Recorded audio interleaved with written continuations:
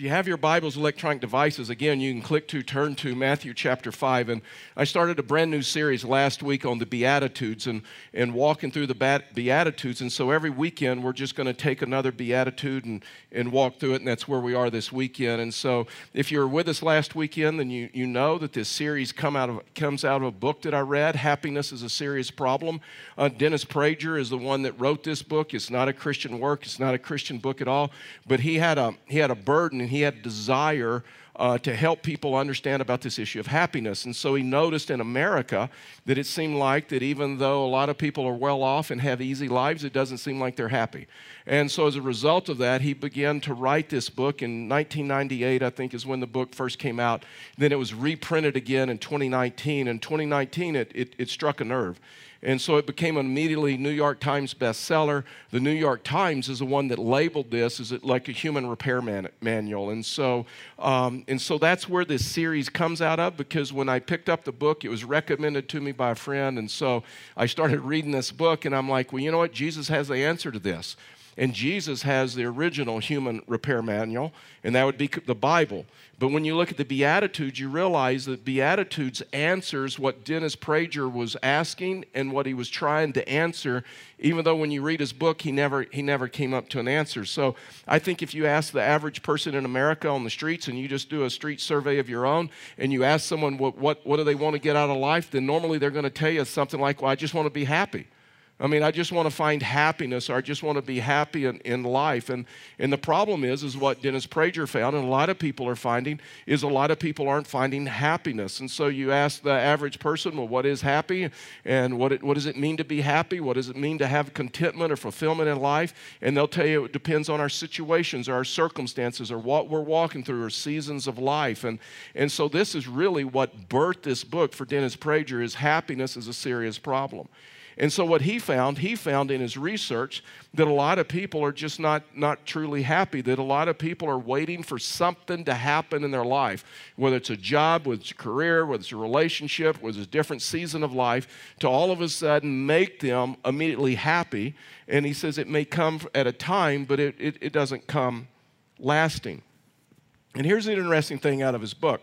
What he found because of human nature, it's impossible, you just have to listen to this, it's impossible because of human nature and flesh for humans to be ever completely satisfied.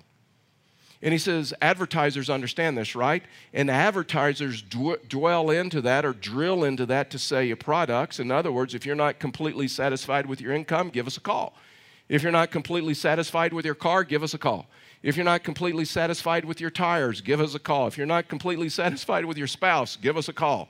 If you're not completely satisfied with a career or something, give us a call. If you're not completely satisfied with your toothpaste, then just give us a call. And so, but what Dennis Prager found, because of the flesh, because of human nature, because of our expectations, that it's hard for people, humans, to ever be completely satisfied. And he goes on and he says the reason is human nature. It can't be completely satisfied. And that is why no single obstacle to happiness is greater than your flesh or the human nature. Whatever our nature desires, love, sex, money, attention, pleasure, food, security, cannot be supplied in sufficient quantities to satisfy it completely. And so Dennis Prager asked the question, can we as humans ever be satisfied? In other words, he would say complete satisfaction is not available to people because of our mind, because of our expectations, because of our flesh, our human nature, and it works against happiness. And Jesus would say this. Jesus said over and over and over in the Beatitudes and all of Jesus' teaching that you and I can never be completely satisfied in life without a relationship with Him. Without a living, breathing relationship to where we come to the place and find that our sufficiency is in Him, that He meets our needs. That, you know, the scripture, I'm always reminded of the psalm that says, this is the day the Lord has made.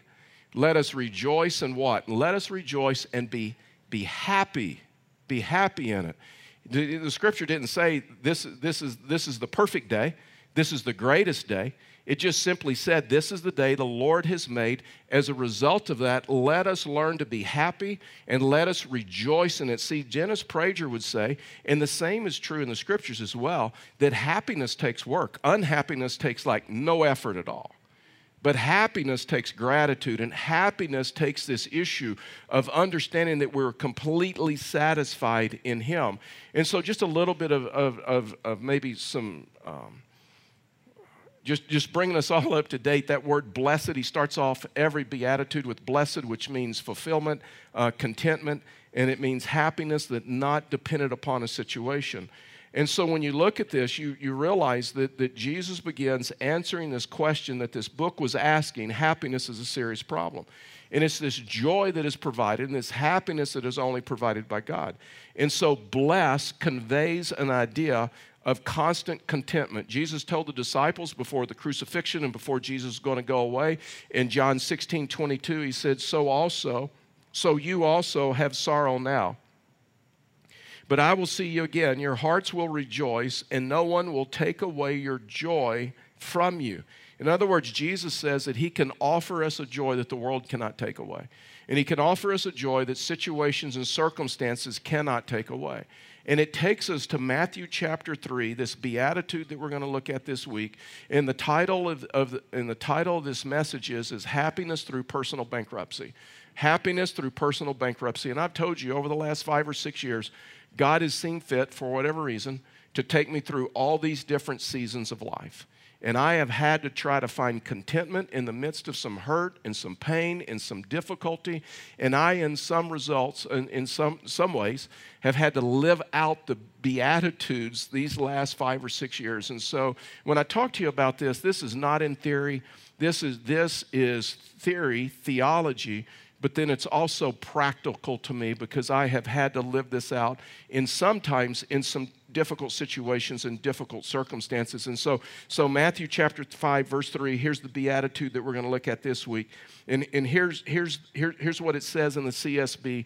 In the CSB, just like the ESV and the New King James and the King James Version, New American Standard, the New Living Translation, when they translated, Jesus said this in Aramaic, and so, which was a very specific language, and they added a word "are," and we're going to understand that. But here's what it says in the English translation, and we need to understand why they added that, and then what Jesus was saying. And so here's the beatitude. It said, "Blessed are the poor in spirit, for the kingdom of heaven is theirs." So the word "are," Jesus didn't say, "Blessed are the poor in spirit."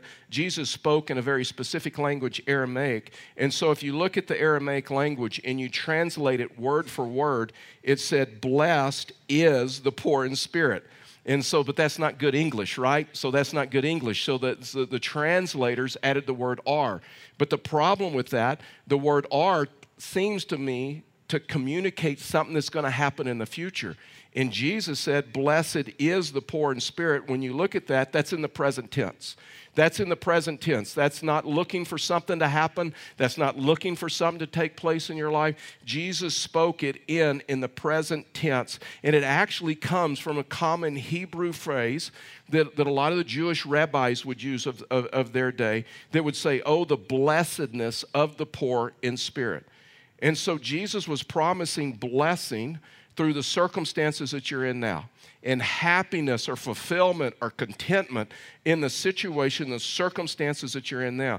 These Beatitudes were a statement of congratulations. They were a statement of what you could become, of who you could be, regardless of the situation and regardless of the circumstances in your life. And so he's saying, congratulations to you, good news to you, blessings to you, that now you are like this. And so this isn't a promise, just so we understand each other, this isn't a promise of something in the future. This is a promise that I can have, and this is a promise that you can have today. And so Jesus taught what it meant to be poor in spirit. And there is blessed are those who acknowledge that they are spiritually desperate in need of God's forgiveness. Poor in spirit, blessed in the poor in spirit is the man or the woman that realizes that they are totally and completely helpless and totally and completely dependent upon God. I don't know if anything has ever happened to you in your life that was so much bigger than you, so much more difficult, to where you couldn't figure your way out, you couldn't reason your way out. This beatitude is for that person that understands that, guess what? I am totally and completely helpless. I am totally and dependent upon God for His wisdom, for Him doing something in my life. When you look at this, I think of this Psalm 34:8. It says again, and I read it last week and I'm going to read it again. It just simply says, taste and see that the Lord is good. How happy is the man and how happy is the woman that takes refuge in Him. See, a person that is poor in spirit understands that, guess what? My refuge is in Him. My refuge is not in my job, and it's not in my intellect, and it's not in a bank account, and it's not in a retirement account, and it's not in my ability to know how to work things out and make good decisions and in my situations or my circumstances in life. See, what Jesus is trying to help us understand, what the psalmist was trying to help us to understand, is just taste and see that the Lord is good. Just taste and see, experience Him, and understand that He is good. And then how happy is the man and how happy is the woman that understands that, guess what? He is their refuge. He is their refuge. Psalm 57, right? We looked at that before we launched this series when David was talking. He was in the cave and he was hiding from Saul. And God protected him in the cave. And David never said that, guess what? My refuge is my circumstance. My refuge is the cave. The cave is the one that protected me from Saul. David understood and says, guess what? You know who my refuge is? My refuge is God. My refuge is Him. And so when Jesus talks about this being poor in spirit, He's talking about the man, He's talking about the woman that comes to the place in their life. And listen, it takes maturity, and sometimes it takes years in the Christian life to finally come to the place and say, you know what, I've lived enough life, I've had enough experiences that were larger than me, and I understand, I get it. My refuge is in God and in God alone. To be poor in spirit simply means to depend on God and not myself. To trust God and not myself. To be poor in spirit means that I depend on God instead of myself, and that I am inadequate to handle some of the situations in life that I may face, and that if I want God to bless my relationships, my marriage, my career, my finances, all of those things, that I'm going to have to come to the place and understand God is my refuge, and that I can depend on Him. And so it brings me to just a group of verses out of Proverbs chapter 3, verses 5 through 12. That I'm just going to use because I've told you over and over and over the greatest commentary of Scripture is Scripture itself. And I think Proverbs chapter 3, verses 5 through 12 helps us to understand what does it mean, what is the answer, what does it mean to be poor in spirit, the three things that I have to do or the three things that you have to do, that reminds us that God is our refuge, God is our protector, God is the one that takes care of us. And I believe it's in Proverbs chapter 3, verses 5 through 12.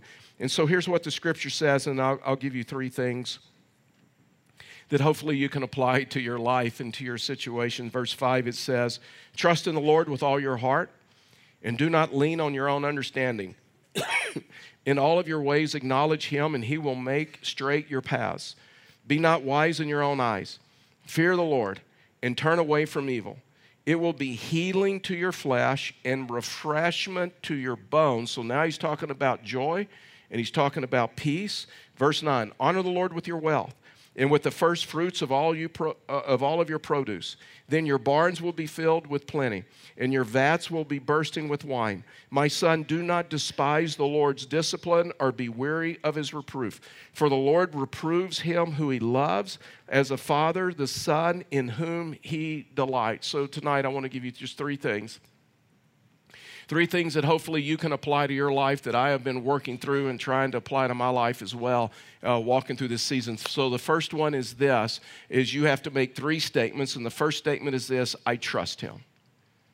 When you walk through situations, when you walk through difficulty, you have to settle it for yourself. Are you going to trust in yourself? Are you going to trust in your circumstances? Are you going to trust in someone else? Or are you going to trust in Him? In other words, who are you going to trust? And so to be poor in spirit would simply say, you know what? I'm going to trust God. I'm going to trust God walking through this situation of my life. Proverbs 14:12 says this, there's a way that seems right to a man, but its end is the way to death. In other words, what the writer of Proverbs is simply saying that there is a way that seems right to every person. And there is a way that seems right to us, and there is a way that seems right to people. But in the end, it can be a dead end. In the end, it can lead to death. In the end, it can lead to not really good results. Have you ever in your life had this feeling and you felt it was right and you felt it was a good idea at the time, and then you made the decision and it turned out to be a failure? It turned out to be a bad decision. That's what this verse is all about. There's a way that seems right to us, but in the end, it's a dead end. In the end, it's a failure. In the end, it's not such a good idea. And so probably every one of us in this room could give testimony of that, right? That we've all go through seasons of life to where all of a sudden we thought this was a great idea and this is an answer to the solution, and this seems right to me and seems right in the circumstances that I'm walking through. And then all of a sudden we made that decision and it either ended in disaster, it ended in a dead end, or it ended in struggle or something like that. And so we've all had those decisions, right? Whether it's been in relationships, whether it's been in friendships, whether it's been decisions that we've made in careers or decisions that we've made in life. And so many of us in this room could probably give some painful examples to when we made this decision. It seemed right to us. It seemed right to the world. It seemed right in the situation, but it ended in disaster, or it ended in a dead end, or it ended in failure because your feelings, what Proverbs is saying, your feelings will lie to you. I mean, your feelings, you cannot trust your feelings. Your feelings are an indicator, right? And I get that and I understand that. We should acknowledge our feelings. We shouldn't deny our feelings. But our feelings are an indicator of what's going on in our heart or what's going on in our life, whether we're sad, whether we're angry, whether we're hurt, whether we're disappointed, some of those other things. But we should never be led by our feelings. Whenever we're led by our feelings, that's what Proverbs is saying. There's a way that feels right to every person. But in the end, it leads to a dead end. It leads to danger. I don't know why it is, and maybe it's because I'm from Texas, but like once a year I have a desire to listen to country and western music. I don't know why that is. I don't know if I deal with seasonal depression or something like that. And listen, if you like country and western, that is not a slam on country and western. I'm just telling you, I'm a classic rock guy. I like classic rock. And so, but about once a year, especially when I'm driving back to Texas or something, I get a desire to start listening to country and western music again. And so it usually lasts about 2 weeks, and I get depressed and want to sell the dog and some other things, and so I quit. But I think it was a Trisha Yearwood song that I heard like my last season of country and western music. And it says, how could it be so wrong if it feels so right? Really? A lot of things can be so wrong even though they feel so right, right? We all know that, right? That's what Proverbs is talking about. And so a person that understands this and a person that is poor in spirit understands that, guess what? I can't be led by my feelings, and I can't trust my feelings. But I trust the Lord, and the Lord is going to lead me. That's why he said in Proverbs 3:5, he says, trust in the Lord with all your heart, and do not lean on your own understanding. In other words, we don't depend on our wisdom. We depend on his wisdom.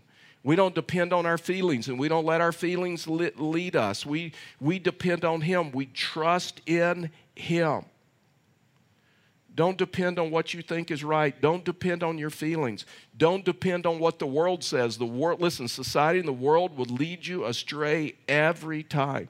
And don't depend even on your own understanding. James 1:5 says this, if any of you lacks wisdom, let him ask God, who gives generously to all without reproach, and it will be given to him.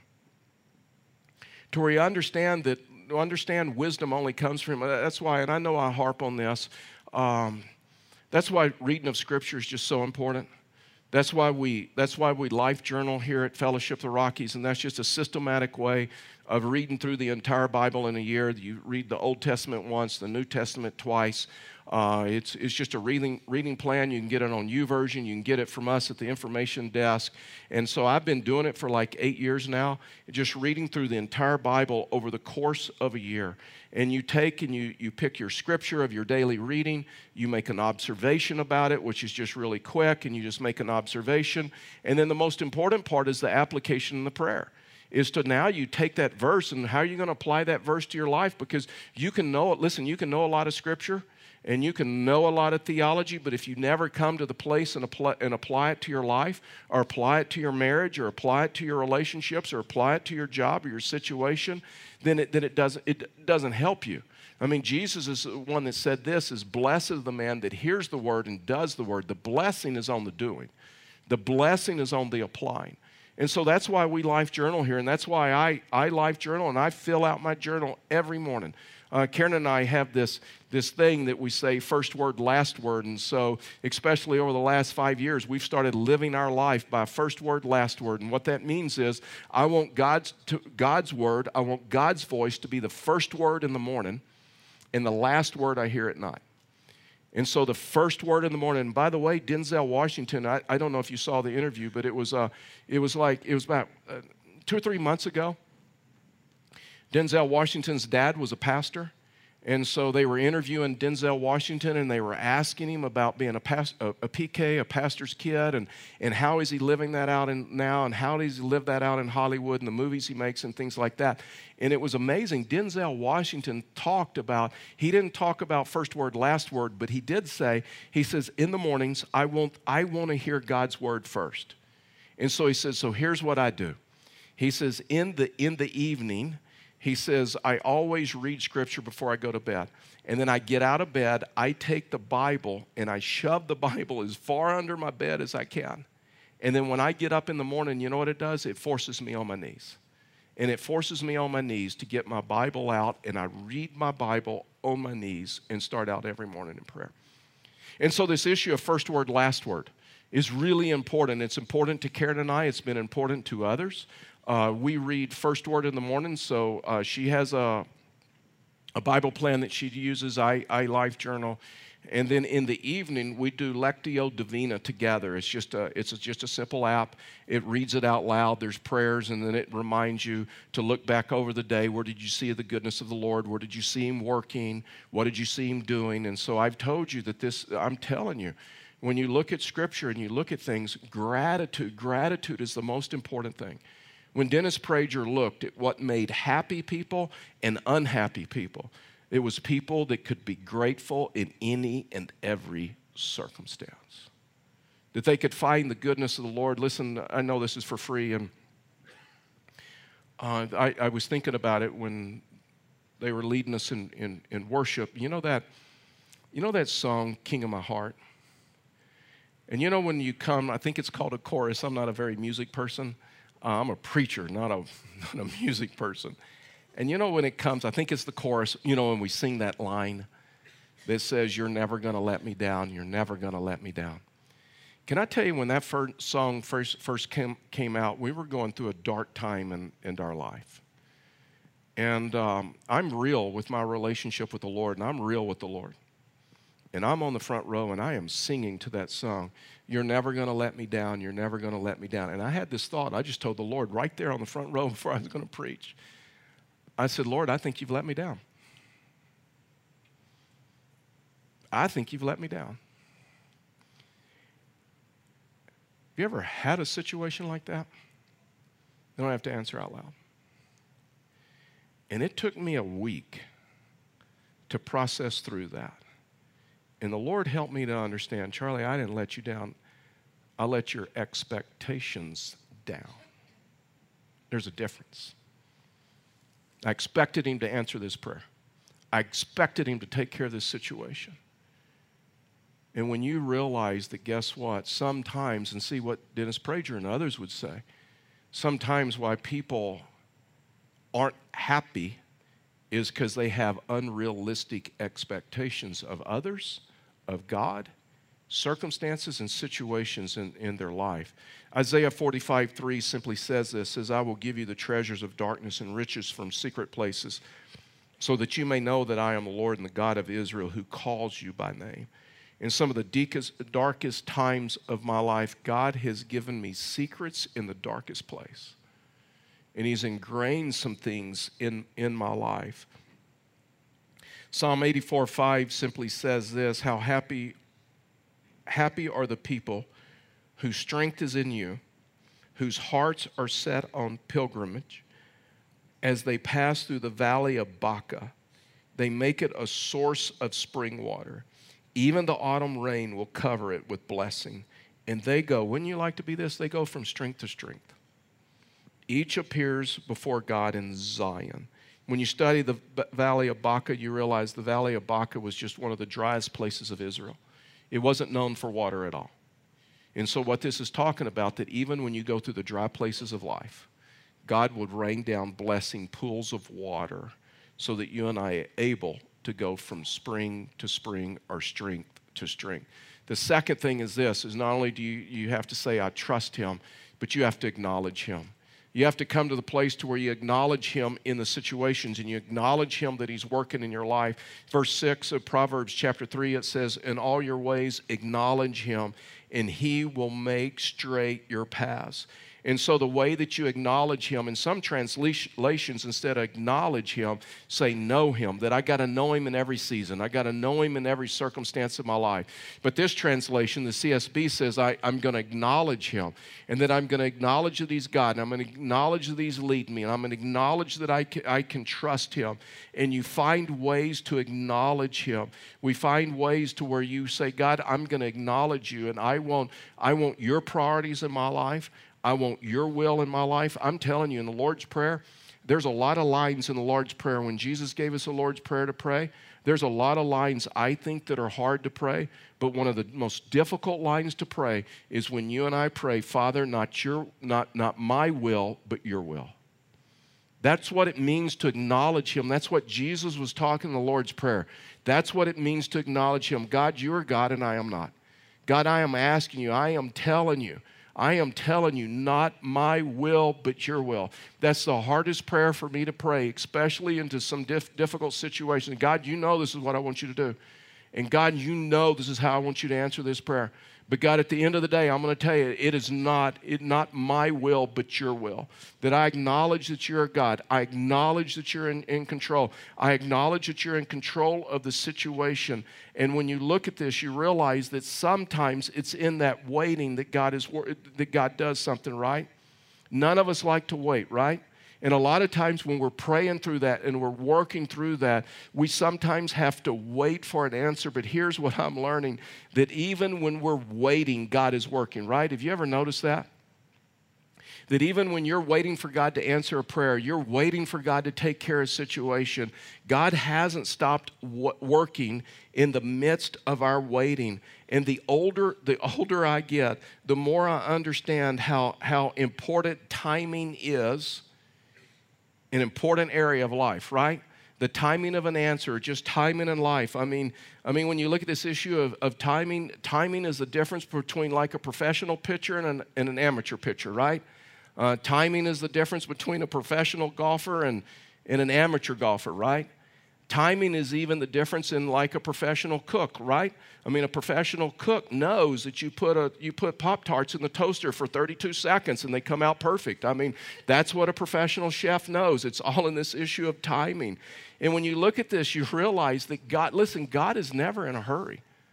God is never in a hurry. And sometimes it's in those times of waiting that God is doing something. I don't know if you've ever been in a situation like this.